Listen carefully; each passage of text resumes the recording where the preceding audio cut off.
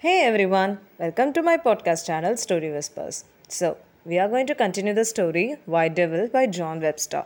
Keep listening to it.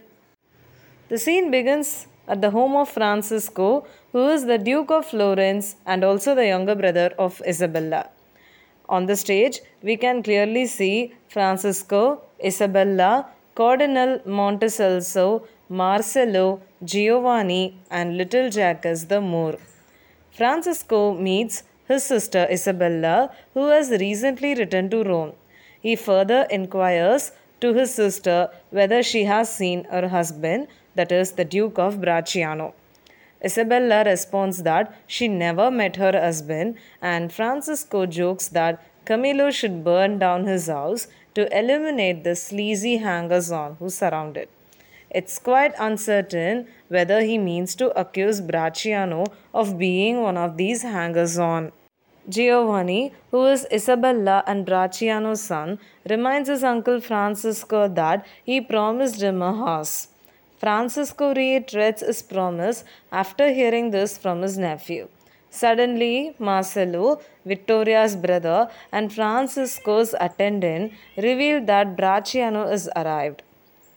Hearing this statement, Isabella begs her brother to be gentle with her husband before leaving the room. When Francisco hears a sister's request, he asks Marcelo, Flaminio, Giovanni, and his servant Jacques the Moor to meet Bracciano. When Bracciano enters, Francisco requests to Cardinal Montecelso to speak on his behalf about his affair. Monticelso lambasts Bracciano for ignoring his throne in order to pursue an illicit affair. He clarifies that such behavior harms his public image. Cardinal did not stop there. He keeps on threatening Bracciano for his misbehavior. Francisco patiently listens and then he joins the lecture, referring to Vittoria as Bracciano's prostitute. Francisco threatens that he will wage war if his brother in law does not solve the problem. Bracciano becomes arrogantly assertive, warning Francisco that he will win in any such battle. Francisco then insists that he will realize Vittoria's true nature when Bracciano's hair falls out due to venereal disease. At that precise moment, when everyone is engaged in serious conversation, Giovanni arrives dressed in a suit of armor. Monticelso also suggests to Bracciano that the child needs a father who is a good role model. Giovanni requests a pike and explains that if he were a general, he would indeed put himself among the front lines to set a precedent for his men. Bracciano and Francisco's differences appear to be resolved due to the boy's sincerity and integrity. Isabella returns to the room. As she enters, Francisco, Monticelso, and Giovanni leave to give the couple a time of privacy. Bracciano compliments Isabella on her good health and wonders how she managed to get to Rome so quickly. Isabella explains that she came back from devotion, which Bracciano perceives as a religious devotion, but Isabella defines that as a marital fidelity.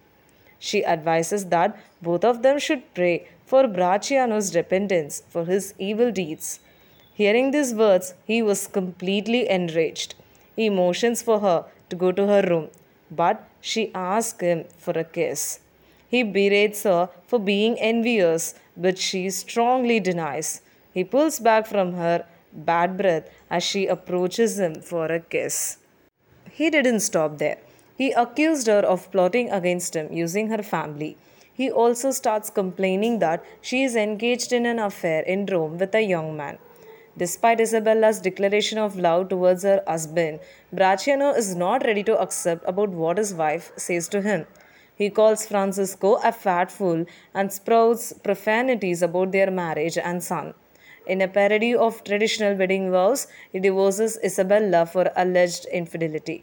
Isabella cautions that she will end up dying and soon ascend to the celestial realm without him. But she also proposes about accepting public responsibility for the divorce on the basis of his actual infidelity and her jealousy, causing him to look marginally better to society. Do you think Cardinal's advice will work out? Will Isabella and Bracciano gets a chance to build their relationship healthily? Or Vittoria is going to win the hand of Bracciano in terms of marriage? To know the answers, do follow my podcast channel Story Whispers.